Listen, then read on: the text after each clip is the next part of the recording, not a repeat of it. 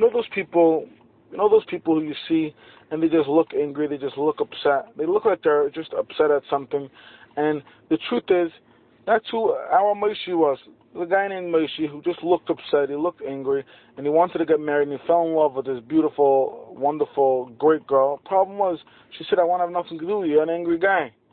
And he said, instead of changing myself, he paid this extremely expensive guy to make a mask for him that looked exactly like his face, just without the angry parts. Just looked like the default, smiling, nice, normal guy.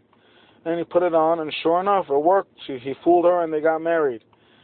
Many, many, many years later, he got into a fight with somebody, and the guy said, he told his wife, you want to see who the real Moshe is? And he ripped off the mask. This is him. And guess what she saw? Guess what he saw? He saw a beautiful-looking Moshe. What happened? The mask was made very delicately, and he wanted to keep up that composure. He didn't want to ruin the mask. So therefore, he acted nice, and he made believe like he was a nice guy and not getting angry. And over the years, eventually, that's how he became. We're all going to get dressed up on Purim. Rabbi say, getting dressed up. What is dressed up? We're going to get drunk. What does drunk mean? We go out of our comfort zone. And if we do it the right way, that will become us. Don't be embarrassed. That's the point of Purim. Nichnas Yayin Yotzei, the hidden secrets will come out. Mechaber Maramo brings it down that a person should get dressed up.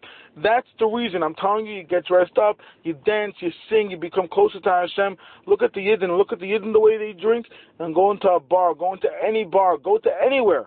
Nothing like the Yidden. Nothing like the Yidden. I'm telling you, you got to utilize, even a lady, even a man, you get dressed up, whatever you're doing, you act extra friendly. You marber reyes, you give them a shachmanis, you act extra friendly to somebody, even though you're not friendly with that person. Because you know deep down you want to be friends with everybody. Have a great day, and have a freilich and Purim. If I don't do one tomorrow, Schos B'Yamin Ben Miriam.